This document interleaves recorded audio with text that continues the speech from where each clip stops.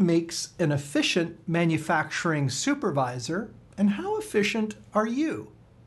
I'm Greg Schinkel, President of Unique Training and Development and Frontline Leadership Systems, and today in Leader Feeder we need to look at efficiency, but not necessarily production efficiency on the floor, but your efficiency as a frontline leader. What is it that makes an efficient manufacturing supervisor? Well, I think the myth that we have is that a supervisor is most efficient when they multitask and they're constantly switching from one task to another in constant reaction mode. And I think that's probably not necessarily the case.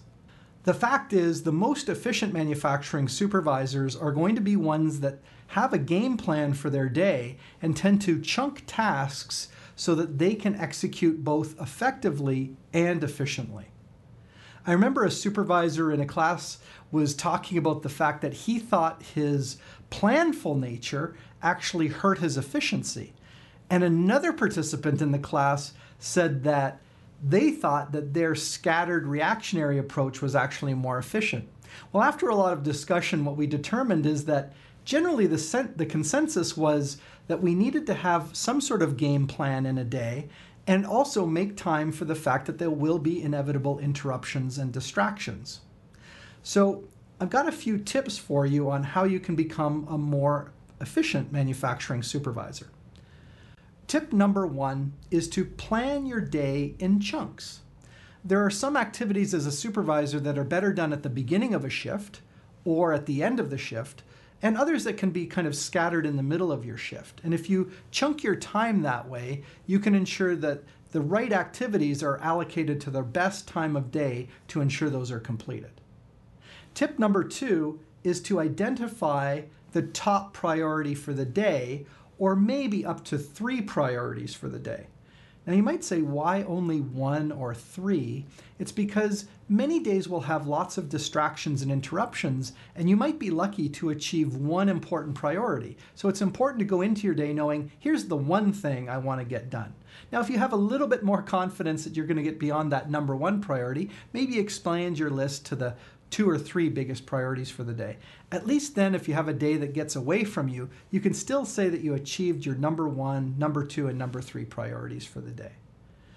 Tip number 3 is to stay flexible.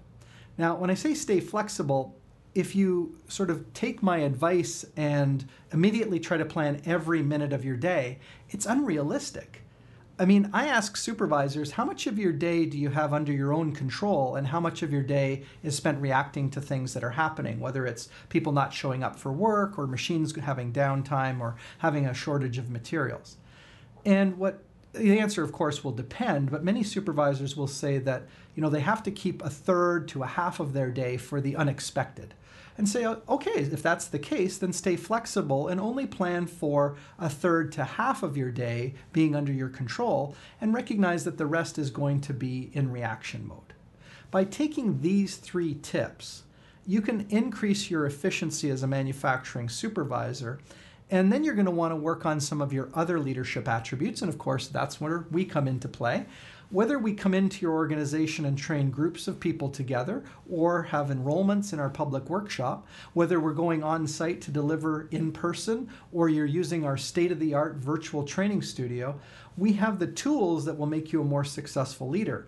And launching is our Frontline Leadership on Demand program that you can take at your own pace, especially good if there's 1 or 2 people that need to increase their leadership skills. You can find all the information that you need on our website at uniquedevelopment.com.